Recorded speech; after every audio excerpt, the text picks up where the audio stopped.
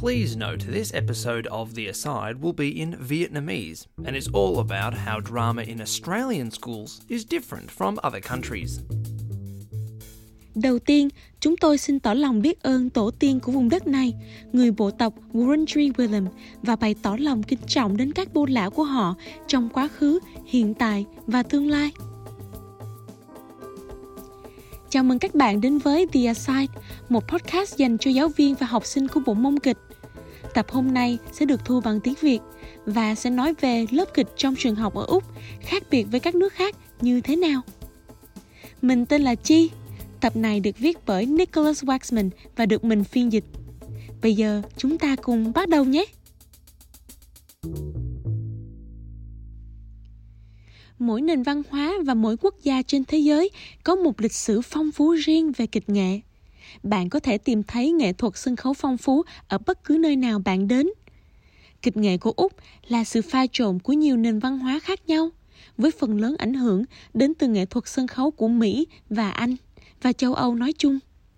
Chúng tôi có một tập podcast nói về lịch sử của sân khấu phương Tây mà bạn có thể lắng nghe nếu bạn muốn. Tập ấy cũng được thu bằng tiếng Việt. Vì kịch nghệ của Úc là sự pha trộn của nhiều nền văn hóa khác nhau, cho nên các lớp học kịch cũng là sự pha trộn của nhiều loại kịch nghệ khác nhau. Chúng tôi không chỉ học một loại kịch không thôi, mà học về nhiều nền văn hóa và các hình thức biểu diễn khác nhau nữa. Vì vậy, các lớp kịch bao gồm nhiều loại hoạt động và trải nghiệm khác nhau cho học sinh. Bạn có thể sẽ đọc thoại đồng thanh với các bạn trong lớp giống như người Hy Lạp cổ đại đã làm. Hoặc bạn có thể phải ứng tác một cảnh diễn giống như người Ý làm rất giỏi. Bạn cũng có thể phải hóa thân thành một nhân vật, học lời thoại và biểu diễn cho khán giả xem. Vở kịch đó có thể là hài kịch Melo đến từ Mỹ. Hoặc bạn có thể truyền đạt lời thoại một cách cương điệu như kịch Shakespeare ở Anh. Hoặc diễn một cách đương đại và không dùng bất kỳ lời thoại nào hết mà chỉ sử dụng ngôn ngữ cơ thể để kể chuyện thôi. Gần giống như một bài múa vậy, nhưng tập trung vào truyền đạt một câu chuyện. Kịch nghệ ở Úc mang tính tưởng tượng phong phú, biểu cảm và sáng tạo cao. Bạn cũng sẽ được học về lịch sử nghệ thuật phong phú của người thổ dân Úc.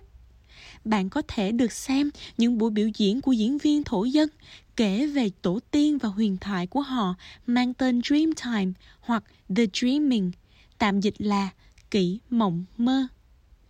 Những phong tục này rất thiêng liêng đối với người thổ dân Úc và thường những ai không phải thổ dân sẽ không được biểu diễn chúng. Nhưng chúng ta có thể học từ những câu chuyện này để thành nguồn cảm hứng khi viết và sáng tạo kịch của riêng mình trong tương lai. Có hơn 250 ngôn ngữ và bộ tập thổ dân ở Úc và mỗi nhóm có một cách kể chuyện riêng của mình qua kịch nghệ. Bạn sẽ được học về bộ tộc thổ dân ở vùng bạn sống và cách họ truyền đạt chuyện, sử dụng kịch nghệ như thế nào. Họ cũng có thể có những câu chuyện độc nhất riêng của nhóm họ nữa. Nghệ thuật sân khấu và các lớp kịch của Úc là những sân chơi đầy niềm vui và trí tưởng tượng dồi dào. Bạn có thể nhận thấy rằng kịch bạn diễn có lúc rất hôi hài, nhưng cũng có lúc nghiêm túc và đầy ý nghĩa. Kịch nghệ là một hình thức quan trọng để kể chuyện cũng như lắng nghe chuyện của người khác. Bạn sẽ được khích lệ làm việc trong nhóm và lên ý tưởng với các thành viên khác. Một yếu tố quan trọng trong kịch nghệ là thấu hiểu vai trò của bạn trong nhóm, hợp tác và hỗ trợ lẫn nhau. Lớp kịch ở Úc là những nơi tràn đầy niềm vui, nơi mà bạn có thể thoải mái thể hiện bản thân và được khích lệ để vươn đến những thử thách sáng tạo mới. Các trường đại học Úc đã nghiên cứu và tìm ra những hoạt động kịch tốt nhất để giúp giới trẻ phát triển những kỹ năng cuộc sống cần thiết, và chúng tôi rất coi trọng kịch nghệ.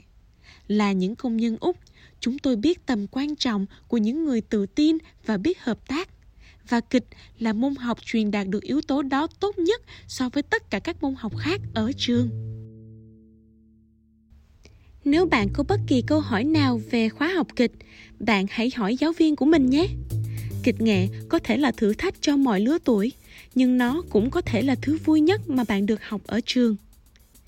Cảm ơn các bạn đã lắng nghe tập podcast The Aside này. Chúng tôi cũng có vài tập khác bằng tiếng Việt mà các bạn có thể tìm thấy trên trang web soundcloud.com/Aside Podcast. Mình là Chi. Mình là Nick. Xin chào tạm biệt và hẹn gặp lại. Thank you very much to Chi for translating and recording this episode. Thanks also to Eltham College for letting us record here, Aaron Searle for providing the music, Drama Victoria for their ongoing support, and of course, thank you for listening.